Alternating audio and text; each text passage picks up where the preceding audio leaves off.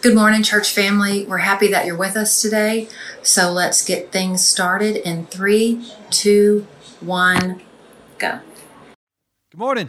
Welcome to Christ Community Church. We're so glad you've joined us today. We're going to play a song that we played back in my house. Remember we had the gold stuff behind you? It was beautiful. Where'd you put it? You didn't bring it with you? It's now in my house. You just keep it in your house? Yeah. Perfect. We encourage you guys to sing along with us this morning.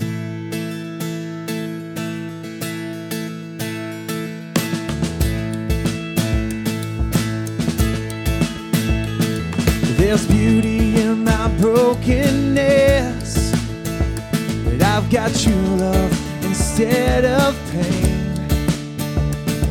There's freedom though you captured me,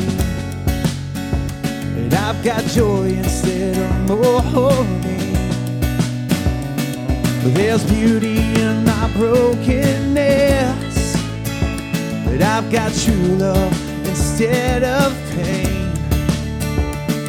There's freedom though you captured me, but I've got joy instead of mourning. 'Cause you give me joy down deep in my soul, down deep in my soul, down deep in my soul. You give me joy down deep in my soul, down deep in my soul, down deep in my soul. There's beauty in my brokenness, but I've got true love instead of pain.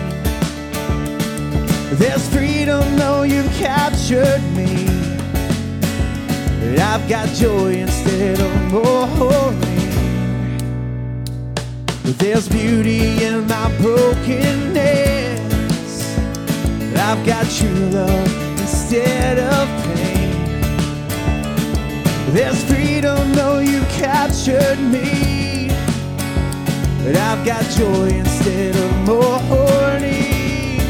'Cause you give me joy down deep in my soul, down deep in my soul, down deep in my soul. You give me joy down deep in my soul, down deep in my soul, down deep in my soul. Never been so free, caught in your love for me. Never been more secure, knowing your heart, Lord. I've never been so free, caught in your love for me. I've never been more secure, knowing your heart, Lord. I've never been so free, caught in your love for me. I've never been more secure, knowing that you give me joy down deep in my soul, down deep in my soul, down deep in my soul. You give me joy down deep in my soul, down deep in my soul, down deep in my soul. You give me joy down deep in my soul, down deep in my soul, down deep in my soul.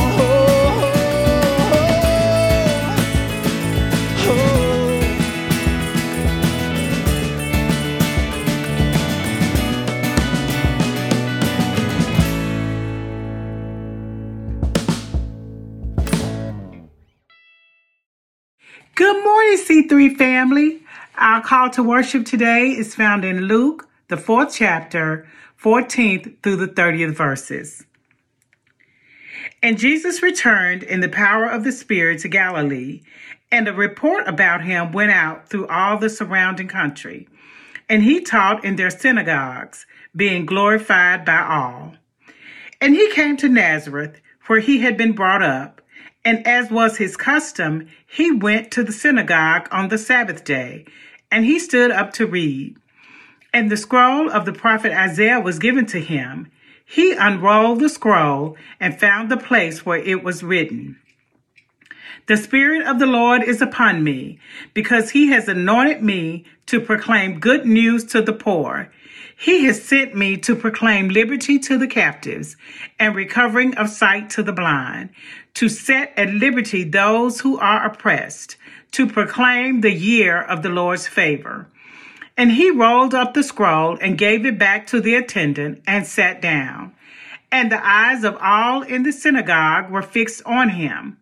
And he began to say to them, "Today this scripture has been fulfilled in your hearing." And all spoke well of him and marveled at the gracious words that were coming from his mouth. And they said, "Is this not Joseph's son?" And he said to them, "Doubtless you will quote to me this proverb, 'Physician, heal yourself. What we have heard you did at Capernaum, do here in your hometown as well." And he said, "Truly I say to you, no prophet is acceptable in his hometown. But in truth, I tell you that there were many widows in Israel in the days of Elijah, when the heavens were shut up 3 years and 6 months, and a great famine came over all the land. And Elijah was sent to none, but only to Zarephath in the land of Sidon, to a woman who was a widow. And there were many lepers in Israel in the time of the prophet Elisha, and none of them was cleansed, but only Naaman the Syrian. When they heard these things, all in the synagogue were filled with wrath, and they rose up and drove him out of town and brought him to the brow of the hill on which their town was built, so that they could throw him down the cliff. But passing through their midst, he went away. Let us pray. Almighty God, every good and perfect gift comes from you. Fill our hearts with love for you and increase our faith by your constant love and care. Protect the good that you have given us. Now surprise us today, O God, by revealing yourself more completely to us so that we can follow you better. Amen. It's me, oh Lord, standing in the need of prayer. It's me, oh Lord, standing in the need of prayer. It's me, oh Lord, standing in the need of prayer. It's me, oh Lord, standing in the need of prayer. Not my father, not my mother, but it's me, oh Lord, standing in the need of prayer. Not my father, not my mother, but it's me, oh Lord, standing in the need of prayer. 'Cause it's me, oh Lord, standing in the need of prayer. It's me, oh Lord, standing in the need of prayer. Not my sister, not my brother, but it's me, oh Lord, standing in the need of prayer. Not my sister, not my brother, but it's me, oh Lord, standing in the need of prayer. It's me, oh Lord, standing in the need of prayer. It's me, oh Lord, standing in the need of prayer.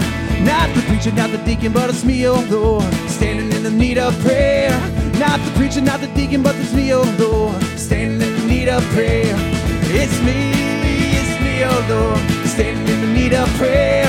It's me, oh Lord, standing in the need of prayer.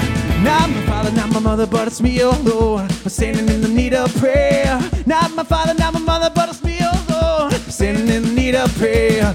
It's me, oh Lord, standing in the need of prayer. It's me, oh Lord, standing in the need of prayer.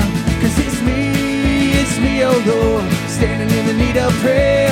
It's me, oh Lord, standing in the need of prayer. And I'm standing in the need of prayer. And I'm standing in the need of prayer. Standing in the need of prayer.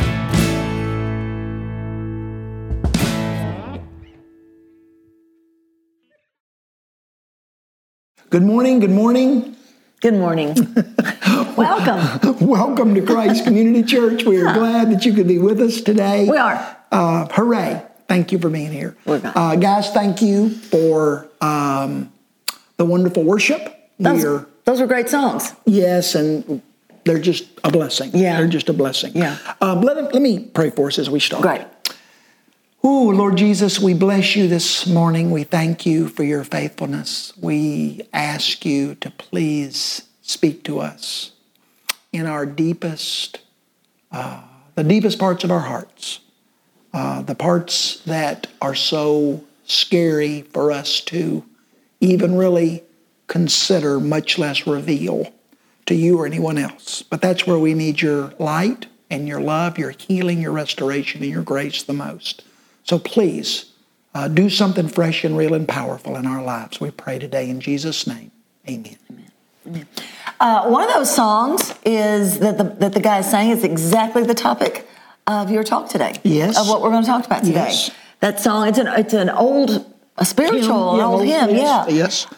You'll remember, you just heard it. It's me, oh Lord. It's me, standing in the need of prayer. Yeah. Not somebody else. Yes. That's the hard part, isn't it? Yeah, that's exactly not right. Not my brother, not my sister, not my mother, not my father. Or my wife. Or my husband. Yes. But it's me, Yes. oh Lord, Yes. standing in the need of prayer. Well, that's sort of the direction that we want the lesson to go today. Yeah. I've just been thinking recently, maybe just because of all that's been going on in our world, but just really speaking to myself, do I realize and do I take seriously God's passionate desire to speak to me and help me with my sin, my need, my problems, my issues? Do I take that seriously, that God loves me enough to even want to focus on those things? And do I take it seriously enough to realize that He is focusing on that? Am I willing to join Him, I guess is what I'm saying, in that focus? And the reason I say that and the reason I ask myself that is because, in our culture, it seems like we are so consumed with other people's faults, other people's failures, other people's problems, and we are so blind to our own faults and weaknesses and failures, or just unwilling to even consider them or at least discuss them or admit them. You can dismiss your own flaws and sins and faults if we're so actively pursuing others and exposing others, and yes, you know what I mean? It's just it gives us something to do other than view our own. Well, yes, that's exactly right. We're so quick to blame somebody else for the problems in our world and in our life. We see it in Washington every day. The Republicans blaming the Democrats blaming the Republicans. In our racial struggles as a society, it's if the black people would just get their stuff together, everything would be fine. If the white people would just get their stuff together, everything would be fine. It's somebody else's fault. Our societal problems, our cultural problems, our international problems as a nation. How quickly we blame the Chinese or the Russians or those in the Middle East or whoever, rather than taking an honest look at our own culpability, our own responsibility, our own faults and failures, the things that we do that contribute to the failings that we experience as a nation. We do it with our economic situations, and we do it with our families. If we have marital problems, it's your fault. If we have a family problem, it's the kid's fault. If we have educational problems, it's the teacher's fault. And they just say, well, if the parents, it just goes on and on and on. But we're so passionate about focusing on the responsibility and the fault of others as it relates to the problems in our lives and in our world. And we seem to be very hesitant to focus on our contribution to those things. Do I realize, I ask myself again, do I realize that God is focused on what I want to say is crap, but I won't say that. Don't say that. Do I realize that God is focused on my mess, the mess in my life, the mess that I've made of my life? He is as focused on my mess as He is anybody else's mess in the world. I had a couple that came to see me just last week. And, they were sitting on my little couch in there, and I was talking to the husband about all the things that he needed to change, the things that he'd done wrong, the things that needed to be changed or improved. And Buddy, his wife, was sitting right there, and she was nodding and smiling and saying, amen, amen, and all that. And then we got to a point where I said, okay, ma'am, let's talk about your contribution to these problems and the things that you are doing wrong and the things that you need to change. And Shirley, it happens all the time. She looked at me like I took a cup of ice water and threw it right in her face. What? Wait, you mean you're going to talk about my problems, my contribution? And it happens often. I teach every week, several times a week, and rare is the week that I don't finish and somebody either in person or via text or email doesn't communicate to me, man, that was a great lesson. So, man, that was great. I wish my brother could have heard that. I wish my mom could have heard that. Send me the notes so I can send it to somebody. Yes, thank you. Thank you. Send me the notes so that I can send that to my sister. And very often, if I know them very well, I don't say it, but the thought runs through my mind, my goodness, do you not realize that I was talking to you? I mean, you're the one that needs to hear that every bit as much as your sister or your brother or your mom or your daughter. And yet people are so quick to see how that truth would help others much more quickly than they are able to see how that could really apply to them. It is easy to read the Bible and to begin thinking of people in your life who that applies to. People they're guilty of that. They need to change that. But the entire experience of reading the Bible is to be inward. Yeah, God does not speak to us. I mean, and I really believe this. Most of the time, maybe not, I can't say always, but most of the time, God is not speaking to us about other people. He is wanting to speak to us about our own lives. And yet, the first place I go, I'm just speaking honestly, but the first place I go as I read passages of Scripture or think about lessons as I'm putting together, I'm thinking about other people, Justin and Chris and Zach and Derek and Sean. Boy, if they just would apply this to their life, man, what a better world we would live in. And yet, the person that probably needs to apply it to their life the most is me. Well, and to your point, they're probably sitting there in the back going, yeah, Larry, I hope you're listening to your own That's exactly right. words. Or how can you say that? That's just the way it works. Well, we're in good company now. Just to be honest, biblically, we're in good company when we do that because the Bible is filled with people that were very quick to identify sin and wrong in others and very either blind or hesitant to identify it in themselves. Let me give you some examples, Shirley, and you might even be thinking of a couple of examples. I was reading just the other day about Judah. He's one of the sons of Jacob, one of the 12 tribes of Israel, Judah, actually the tribe that Jesus ultimately came from.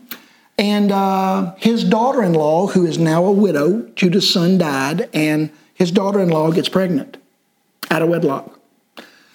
And he flies into it's a problem in that day. He flies into a rage and literally he tells the people around him she needs to be burned at the stake. Not reprimanded, burned at the stake.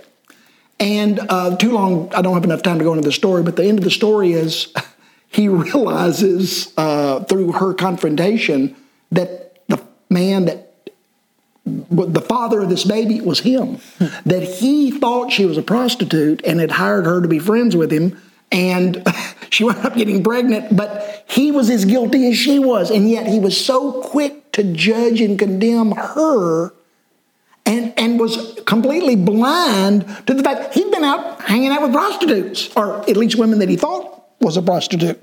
I think of Moses. I think it's in Exodus 4. God calls Moses to go down to Egypt and denounce Pharaoh for all his wrong and all of his, rebellion and wickedness and all that. And Moses finally agrees, and he starts heading down there. And lo and behold, on the journey from Mount Sinai to Egypt to denounce another man for his evil and wrongness, Moses meets an angel. Angel draws his sword, and he's about to kill Moses, about to cut his head off. And you might think, well, what's that about? Well, the problem was Moses was going down to Egypt to denounce somebody for the wickedness and their rebellion and the disobedience in their life. Moses had not even circumcised his own son. The very thing that God had told Abraham, the sign of the covenant relationship between your family and me is that you circumcise every one of your sons. And Moses had not even circumcised his own son. He's going down to denounce another man for doing wrong and he's taking his own son down there, hadn't even circumcised him yet. So you see the idea here. David, one of the most famous examples, David hears this story from this prophet about this poor man who has this little lamb. It's a pet lamb. It's the only thing he's got in the world of many values, this little lamb. Neighbor, rich man, got lots of lambs, wants to throw a party. He needs a lamb. He doesn't want to take one of his many lambs. So he takes this poor man's lamb and serves it at the party. David flies into a rage. That guy needs to be killed. And the prophet goes, David, you're the rich man. It's you. It's you, sir. Again, over and over and over again, the Bible gives us these reminders of how easy it is to focus on other people's sin and to be completely blind to the wickedness in our own lives.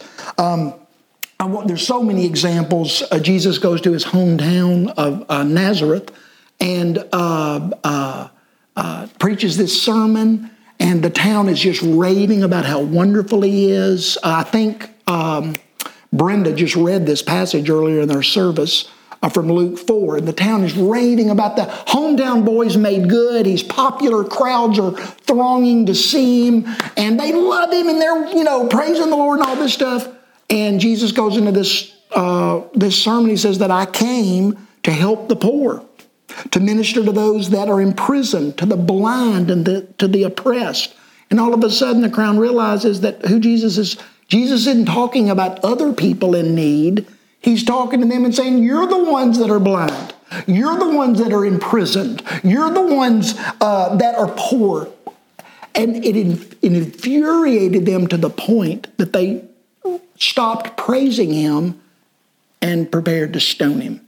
Again, I don't want to consider my own need, my own sin, my own evil. You see the point. I do. I was thinking about that, or you and I were talking about that story in Matthew 7. I think it's Matthew 7 about the speck and the plank. Yeah, that story used to. You remember that one where we're instructed to, somebody's got a speck in his eye, but you take the plank out of your own eye before you look at the speck in somebody else's eye. And that story used to make me laugh because just the imagery of that. If you took that literally, the imagery of somebody with this big, huge log in their eye and this little bitty speck, and it was, almost ridiculous. Mm-hmm. And then I got to thinking about that, and let's just go with the story. If you pull that log out of your own eye, then what perhaps, with the humility that it would take to admit that that's there, perhaps what you then realize is what's in your neighbor's eye really is just a speck. It's just not even a big deal. No, it's not a big deal. Yes. It's not a big deal. Yes. That realization requires the humility of saying, well, let me deal with mine, and then and by the time you're through, by the time you're through dealing with yourself, you don't have the time or the energy or even the interest in dealing with somebody else's speck. That's exactly right. And then I thought of Matthew 21, where Jesus is speaking again to this crowd. The religious leaders are in the back, and Jesus is talking about how there's this fig tree that has been tended to and cared for and given all these blessings, and the owner comes to enjoy some of its fruit, and there's no fruit. And I can see the Pharisees and the Sadducees and all the religious leaders going, that's right, these rabble, these poor people, all these masses in the crowd, they're ungrateful, they don't give back to God. And then he goes on and tells all these examples of these two sons where the dad has poured into these sons and blessed them, and he gives them a job to do. And they say, yeah, we'll go, Dad. But then they don't go.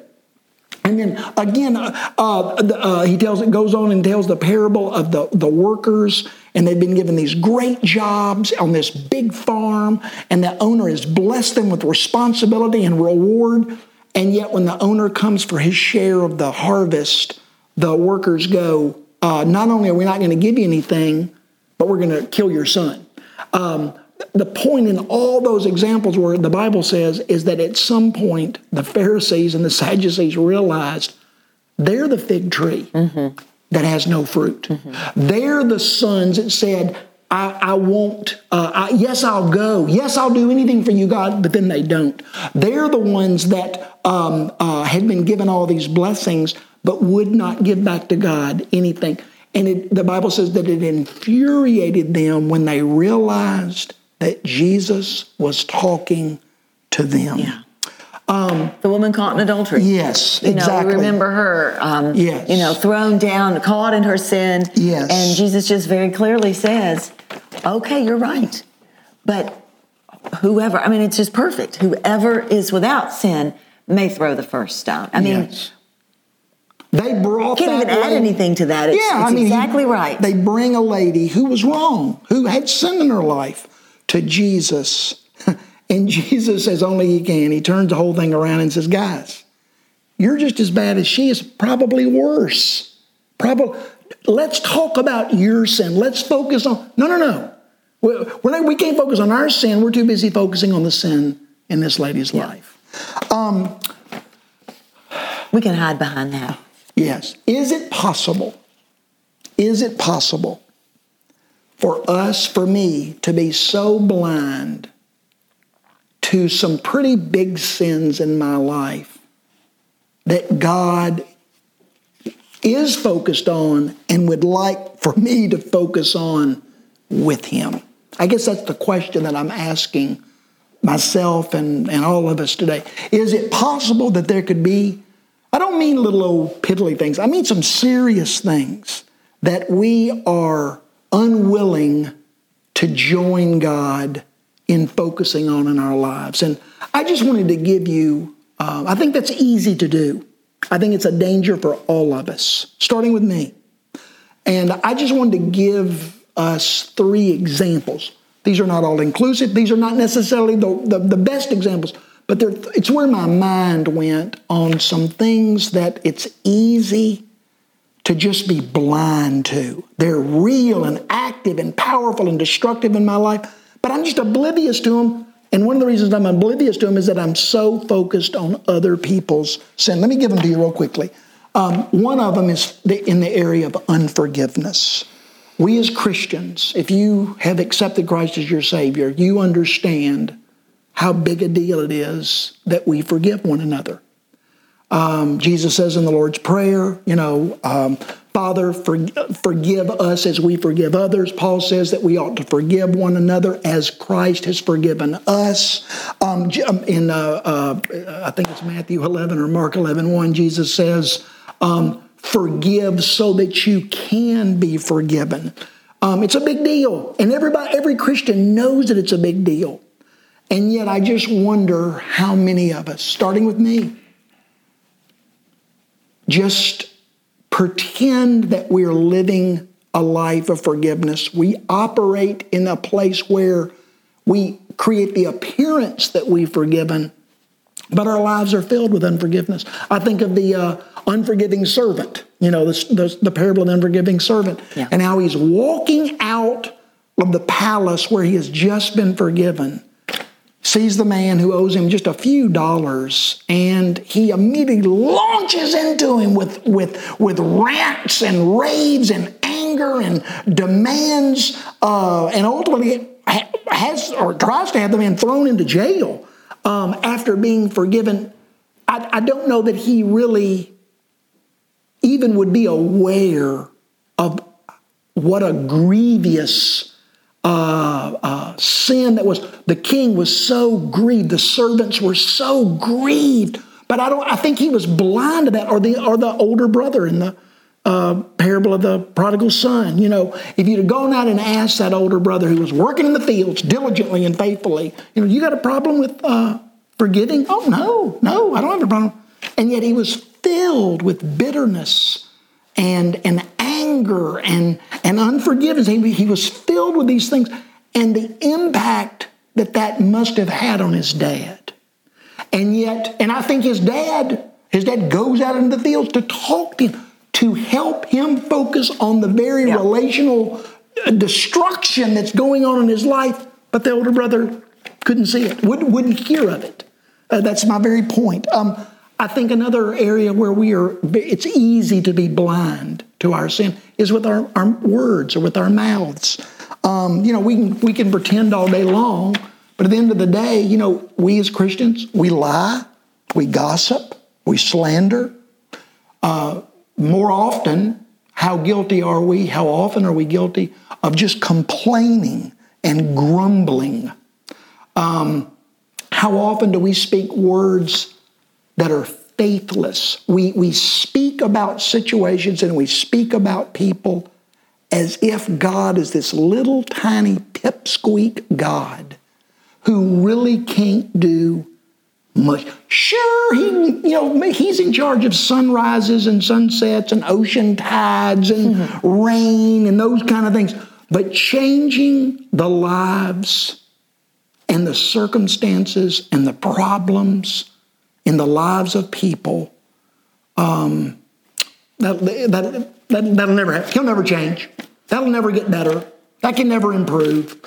You see what I'm saying? Yeah, there's a certain level of real faithlessness there, isn't it? That yes. Anything regarding God would be like, never, that's never going to happen. Just like I would know that. Exactly. I would know that better than even God. Yeah. And that's why Jesus says in Matthew 15, he says, it's not what we put in our bodies. It's not the tobacco. It's not the marijuana. It's not the booze. It's not the things we put in our bodies that destroy our hearts. It's what comes out of our mouths. We're so focused on these other things and so hesitant to focus on that which will destroy our hearts and souls. That's why David says in Psalm 34, people who want to live lives of love and abundance and satisfaction must avoid words of evil and deceit.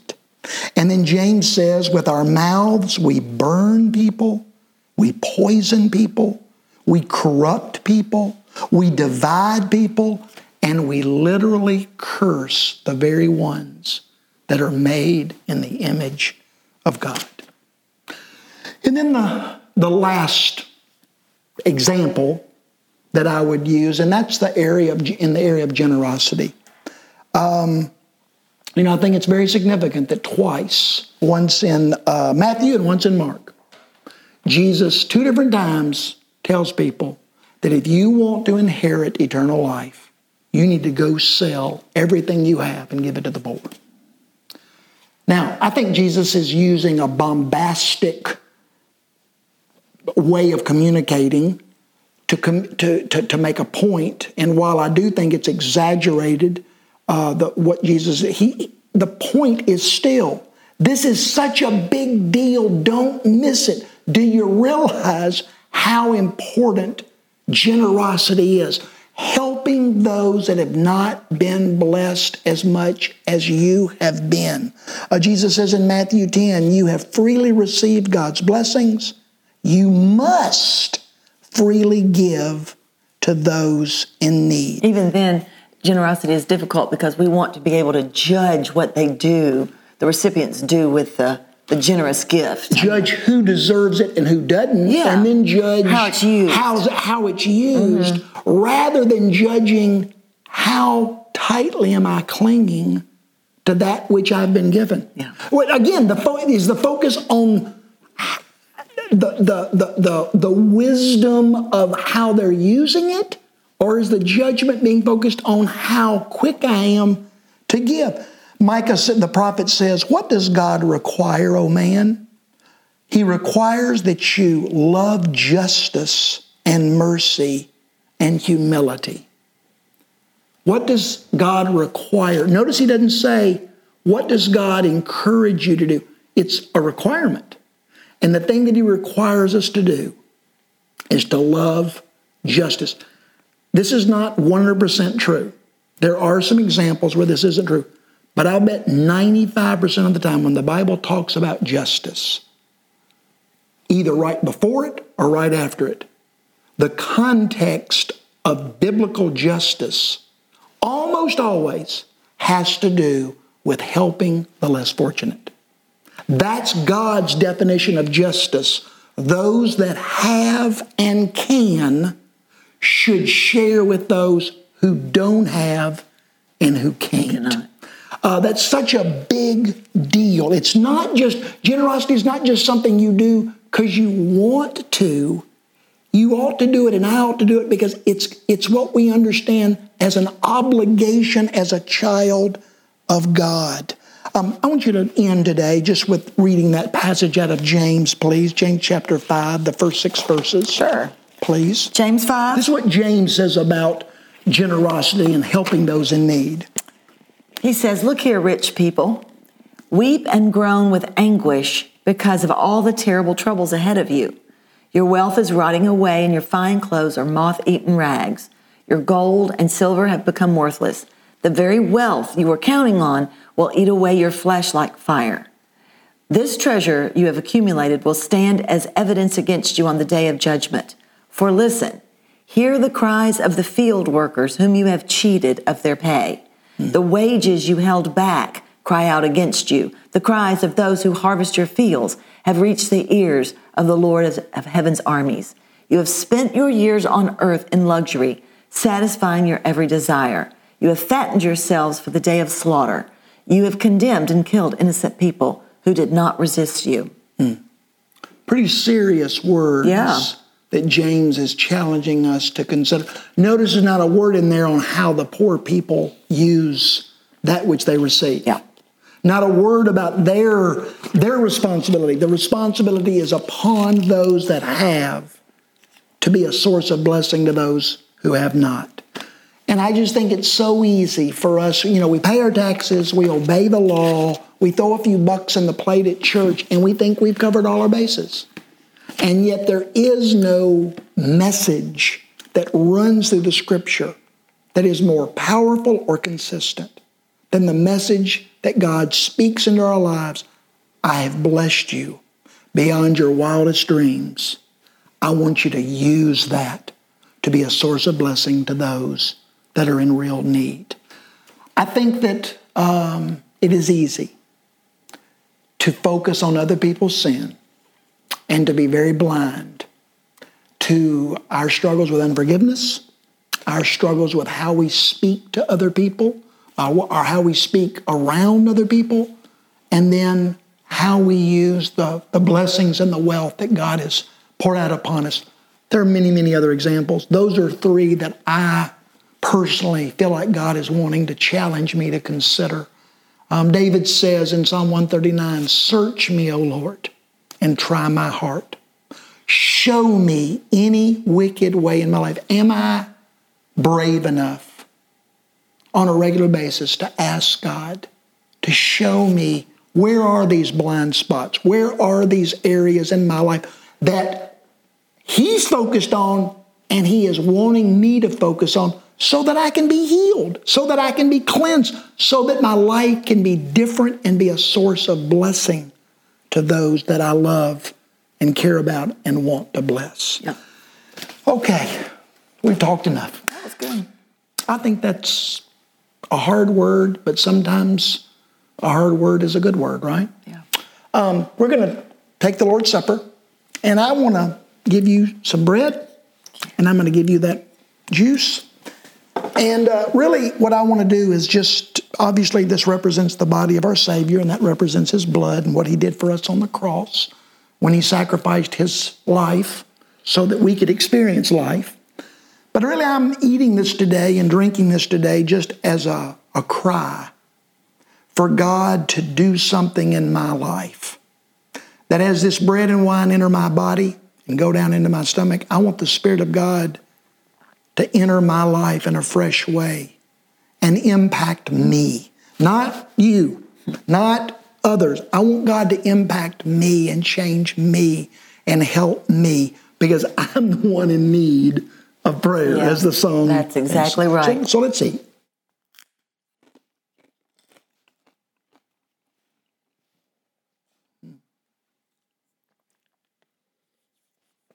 Lord Jesus, we thank you for your loving reminder that you are focused on the things in our lives that are robbing us of life, abundant life, eternal life, real life. Please help us to be bold enough and humble enough to join you in that focus and that ministry of reconciliation and forgiveness and healing, not in the lives of others, but in our own lives. Please let it be so, we pray in Jesus' name. Amen. Amen. Thank you for joining us. God bless you. Have a great week. Have a great week. Through every battle, through every heartbreak, through every circumstance, I believe that you are my fortress. You are my portion. You are my hiding place. I believe you are the way, the truth, the life. I believe you are the way, the truth, the life. And I believe through every blessing, through every promise, through every breath I take, I believe that you are provider. Oh, you are protector. You are the one I love. And I believe you are the way, the truth, the life.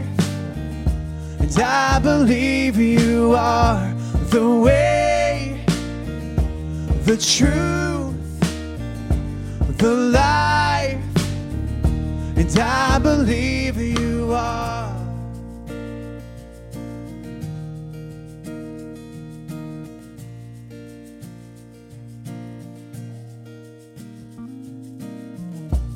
It's a new horizon, and I'm set on you.